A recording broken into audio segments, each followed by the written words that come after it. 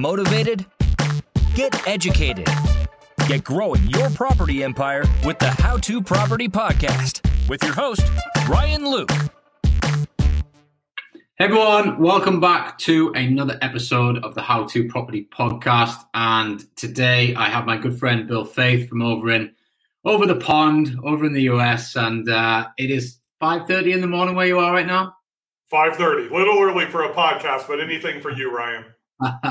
So, Bill is joining us very early in the morning. I get up at 5:30 most days, so that's kind of my normal routine. Is that normal for you, or have you just got up specifically? I typically get up between 4:30, 5 o'clock, roughly. Don't set an alarm, kind of get into my morning routine, but I will tell you, this is the earliest I've ever done an interview or a podcast. So I've been loading up on caffeine for about the last 45 minutes.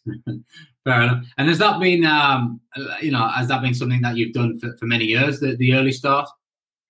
I have. So I played professional golf in my younger days and, a lot of 7 a.m. tee times and stuff like that. So back then when I was in good shape, you'd get up at 4 o'clock, you'd get some breakfast, work out for 45 minutes to an hour, then you would practice, then you'd go, play a practice round or pro-am or actually be in the tournament. So kind of something that was instilled just through golf, and it's just stuck with me through the rest of my life. Yeah.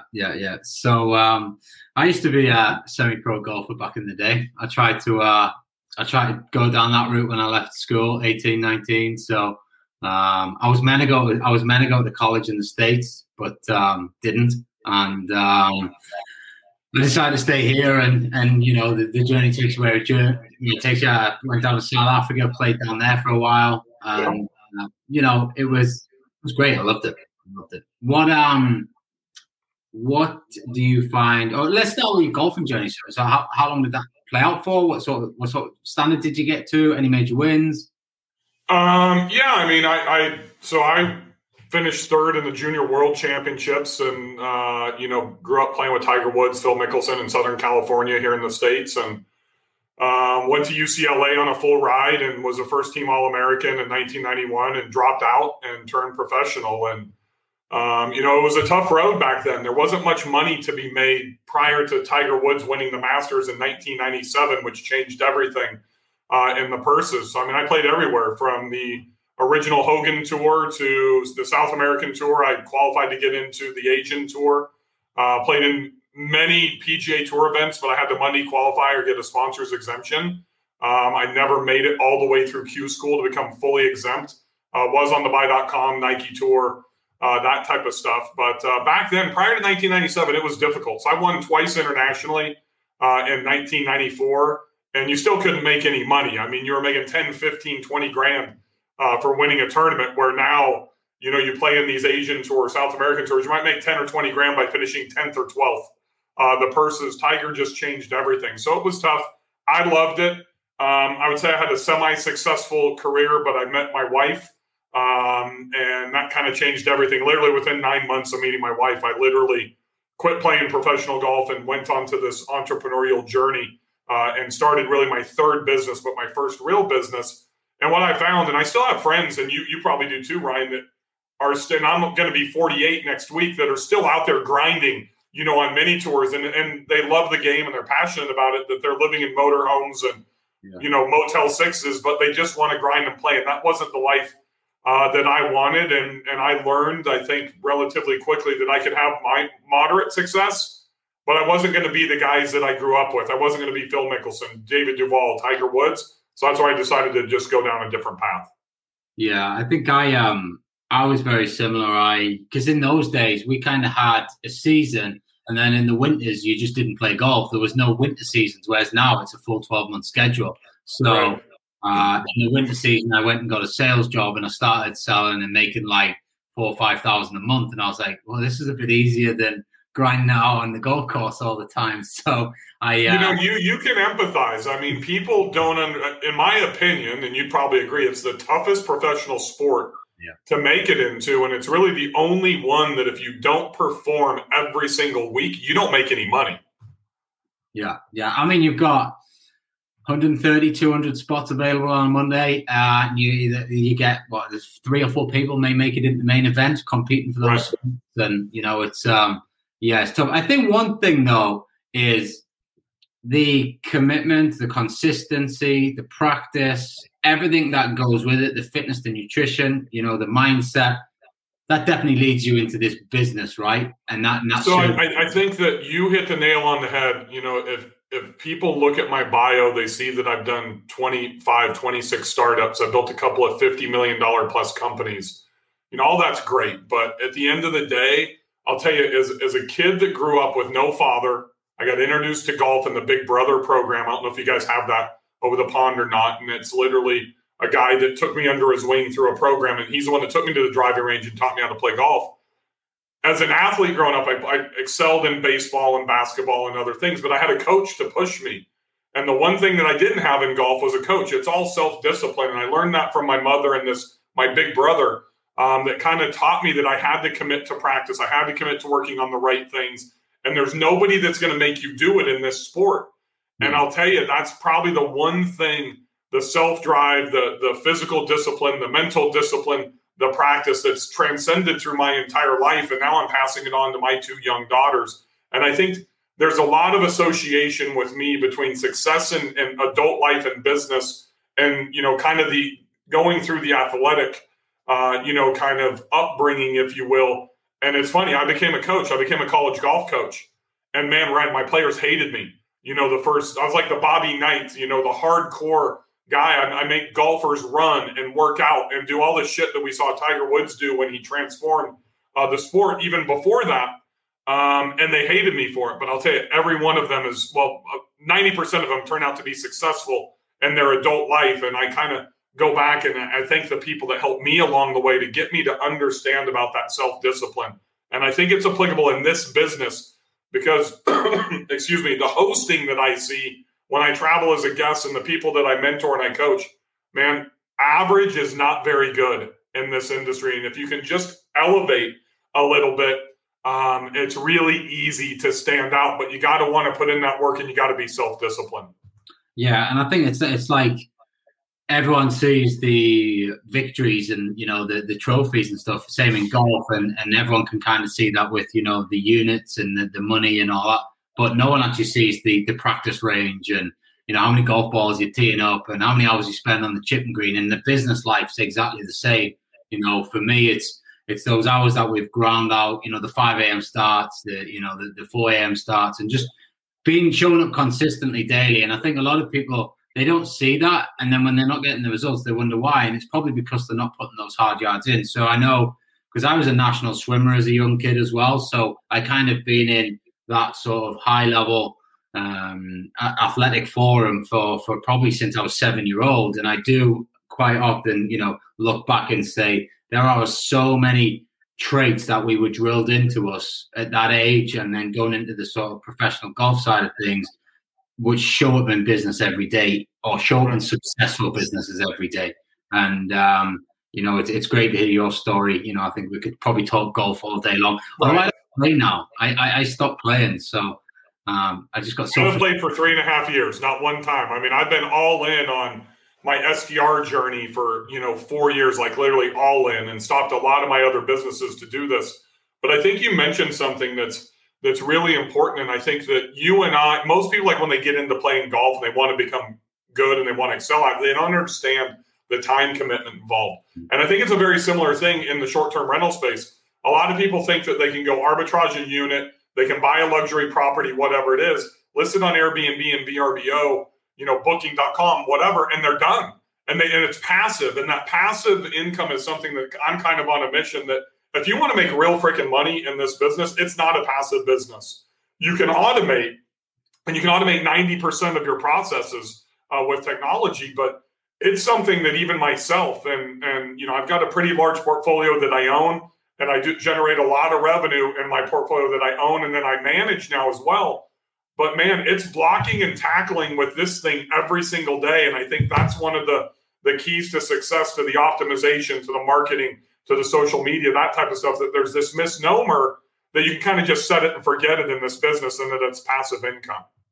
Yeah, I think that has become more apparent in the last 12 to 14 months with COVID, because I think prior to COVID, you probably could get away to an extent being average and just listing it on Airbnb. but I think the game has changed somewhat. And I think if you want to be in it, if you want to create that sustainable business, which is the key, then you got to, as you say, level your game up, and you've got to treat it like a business and not just a hobby. Now, I know you work on a total different model to what I've got. I know you're shrinking units, but you do incredibly well out of them. You're not a massive in terms of the portfolio size. I'm right in thinking you go for these big luxury sort of experiences. Do you want to just shed a bit of light on that for the listeners and the audience? Yeah, so I look at there's really three buckets of why people get into this business, right? They've either they bought a vacation home and then they decide, oh my gosh, I need to figure out how to pay the mortgage or the utilities or whatever. And then bucket number two is like, hey, I want to invest into this business. I hear about how great Airbnb and short-term rental is, and I want like a percentage for my family to be able to travel and use it as a vacation property. And then we're going to try to turn it into a profit center. And then the third one is really where most of the people fall, like even where we met on Clubhouse. It's strictly investment, right? And I think number one is people have to determine what bucket they go into. So for me, I started in bucket number two. I wanted a beach house, but I'm a financially driven individual. I didn't want to pay for it. So I kind of set a goal for myself that I used a lot of money, $172,000 for that first down payment for that 50% family beach home and also investment. And what I learned prior to getting into that very first property is that if I do this well and I create a business plan and I buy right, and then I can really optimize my profit and, like you said, level my game up.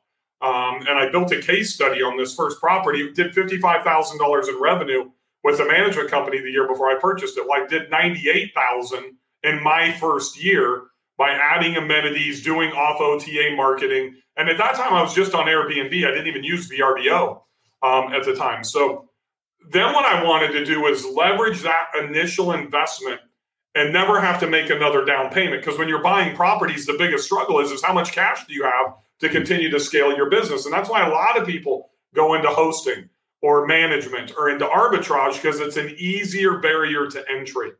Well, I kind of went backwards, right? So now I'm doing co-hosting and management with luxury properties, but I started with that one property.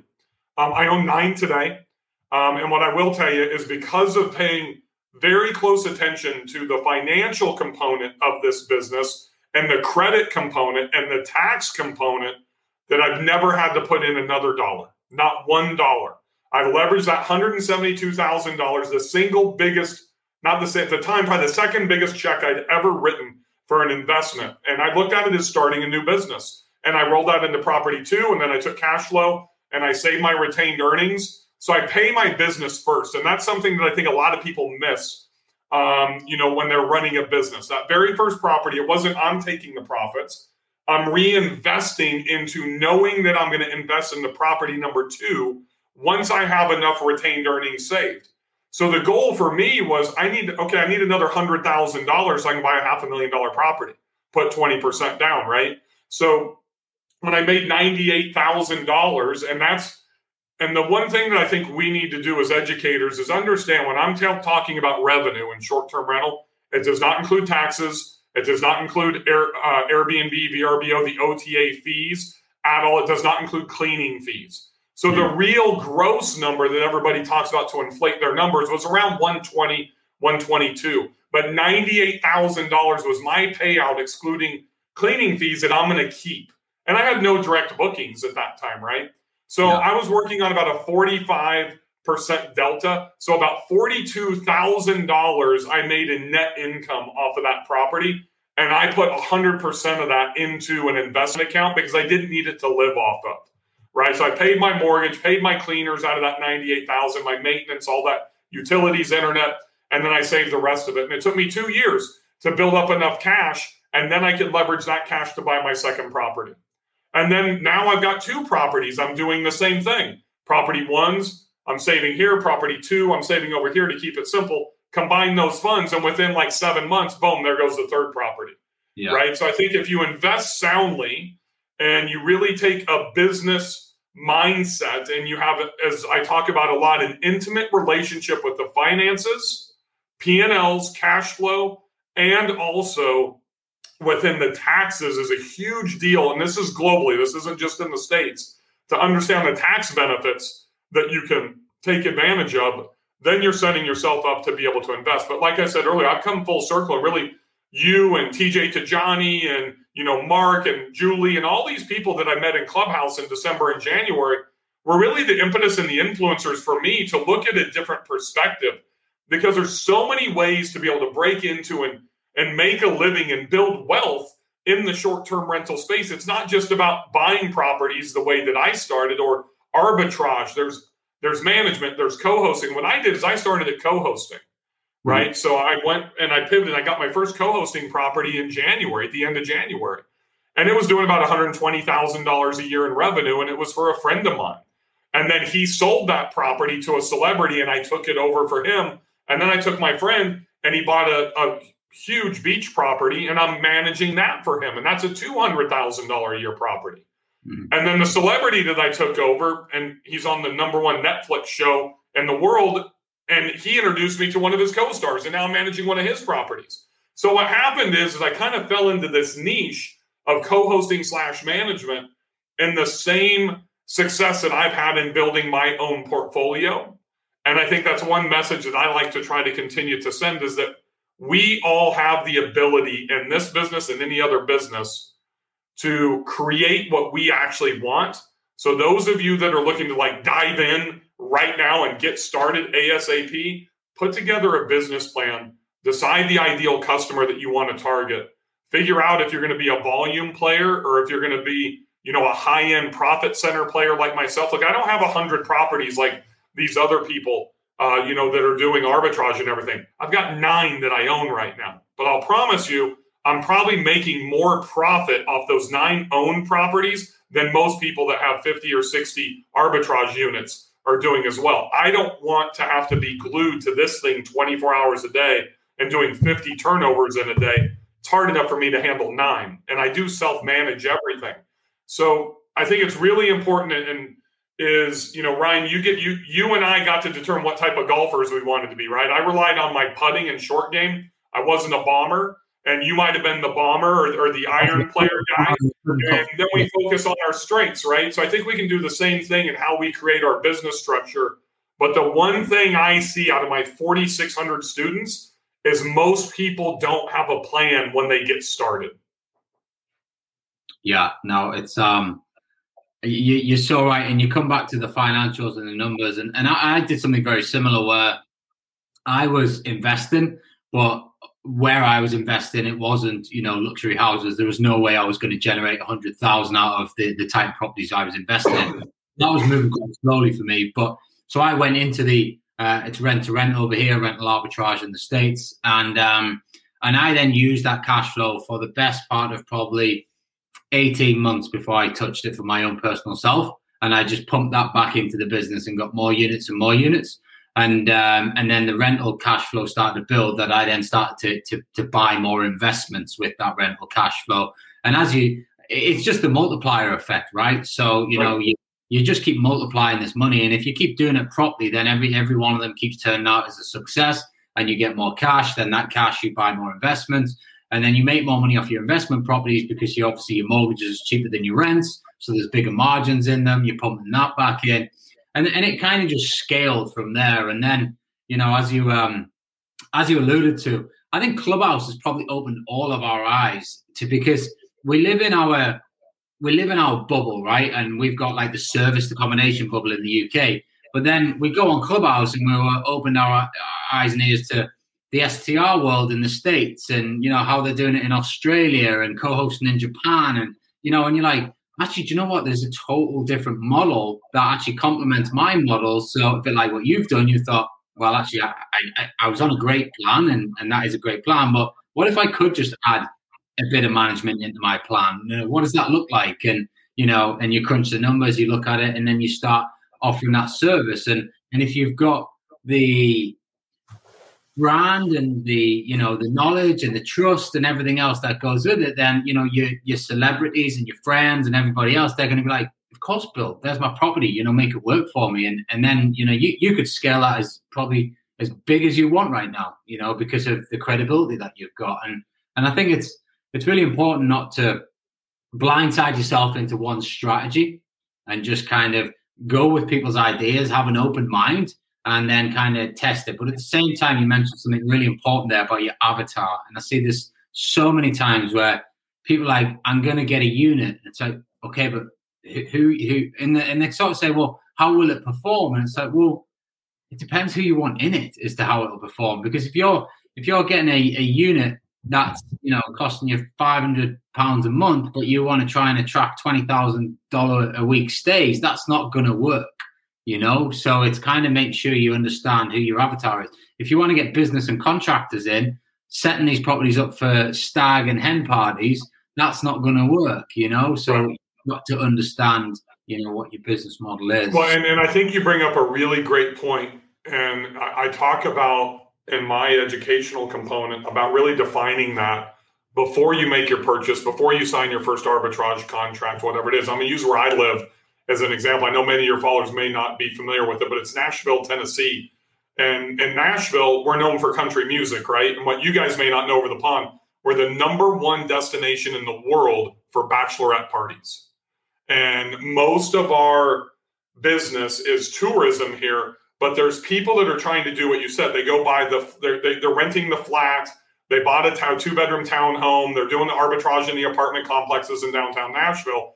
And they're trying to attract traveling nurses, during the pandemic, when no bachelorettes are coming or very few are coming. But yet their design and everything and their location isn't close to a hospital. It's like right downtown in the row of where all the bars and the honky tonks are. So they're at a complete disadvantage. They're trying to sell to the wrong avatar with the wrong location, the wrong proximity, and the wrong surroundings, right? When they've tried to pivot away from bachelorettes into traveling nurses. It would make much more sense for them not to be in the bar district, to be up by where the 3 hospitals are all around, to be close for those traveling nurses. And I think and that's an educational, you and I only know that shit because we have experience with it, right?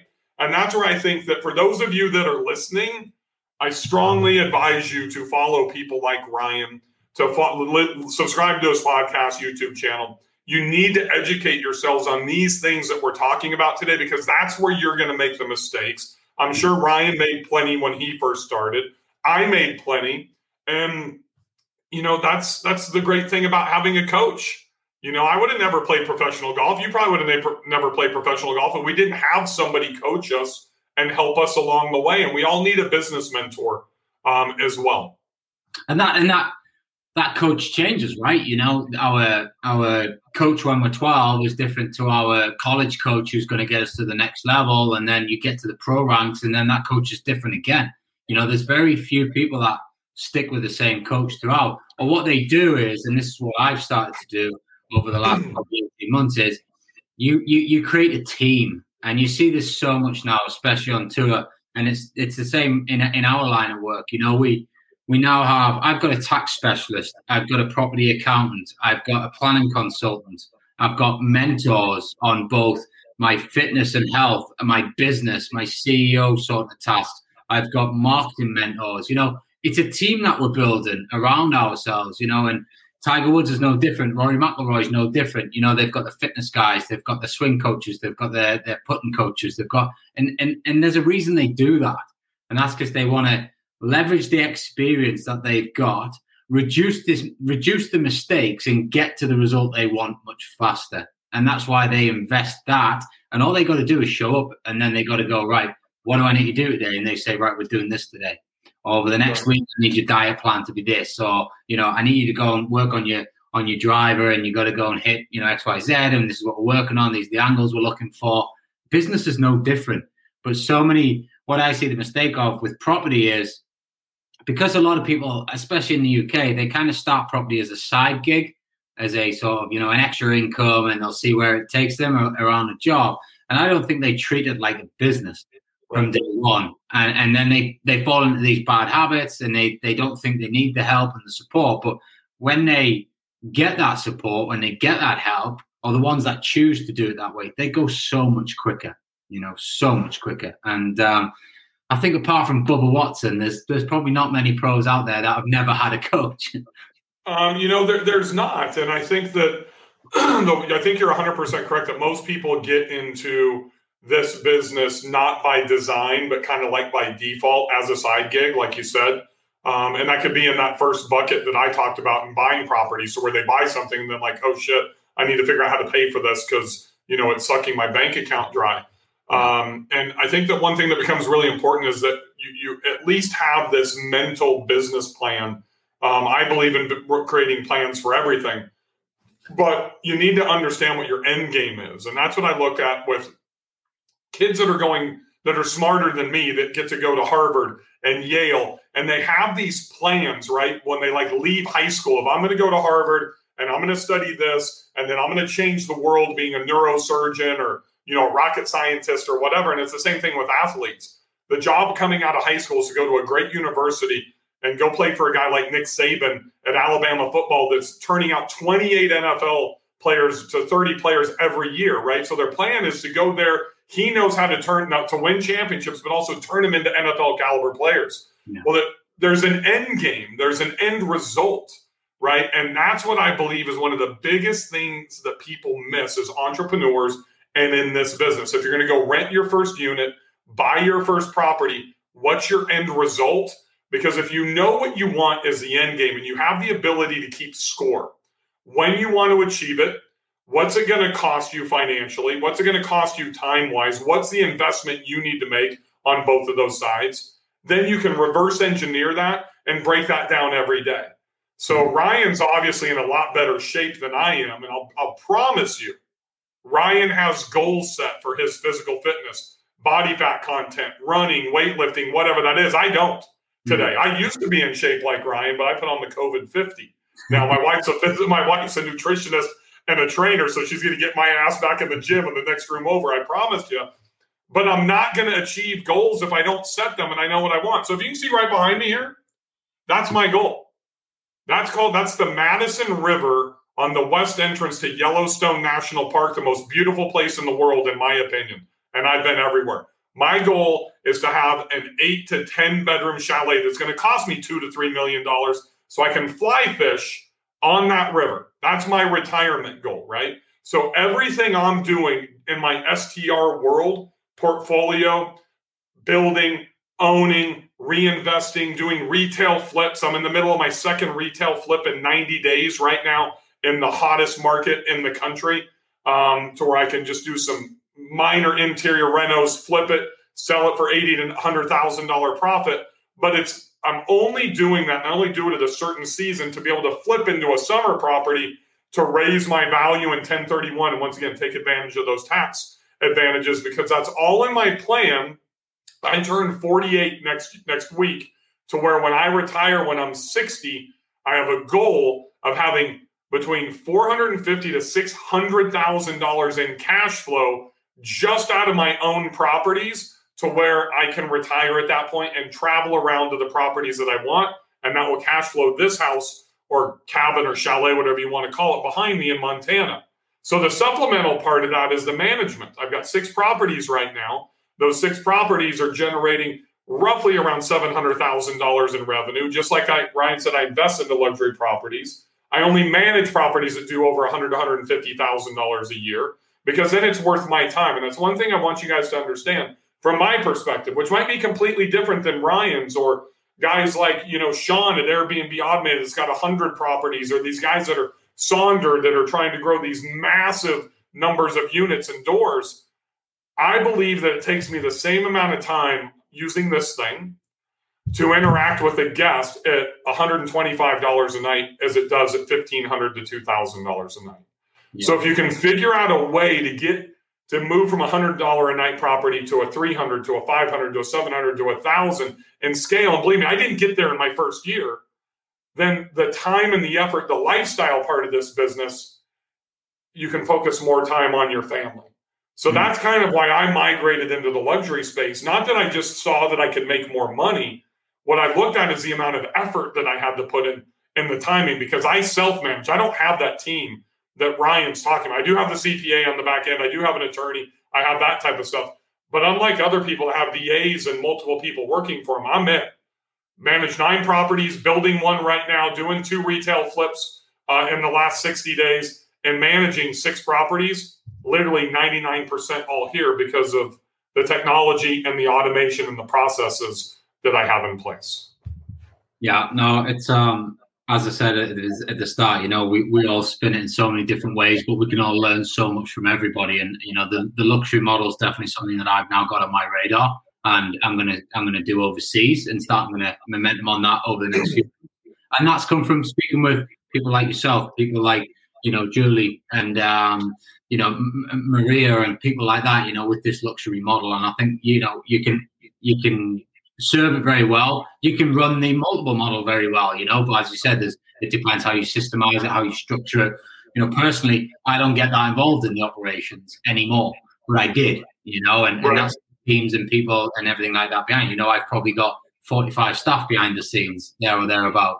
So, it is serving, it's serving you is ultimately, I think, what we're trying to say here. And as long as you get that right, you can then spin this model in many different ways. But Bill, it's an absolute pleasure as always to get your feedback. There's plenty of information being dropped there in terms of how you can get started, how you can scale, how you can, take your journey and make sure it serves you as a person.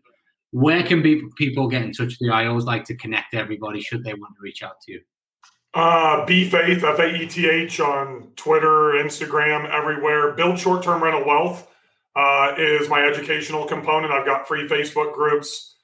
Build Short-Term Rental Wealth YouTube channel. BuildSTRWealth.com is our website.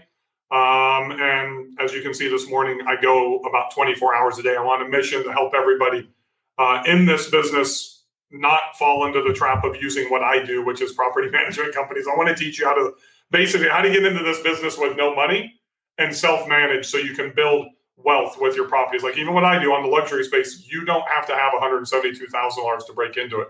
You can simply start by co-hosting with zero risk and no money. So Build Short-Term Rental Wealth is the brand. Happy to assist and answer any questions that any of you guys have. Superb. Thanks for your time again, Bill. I really do appreciate it. And I'm sure we'll catch up soon on Clubhouse. Thank you, Ryan. Have a great day, everybody. You too. Take care, buddy.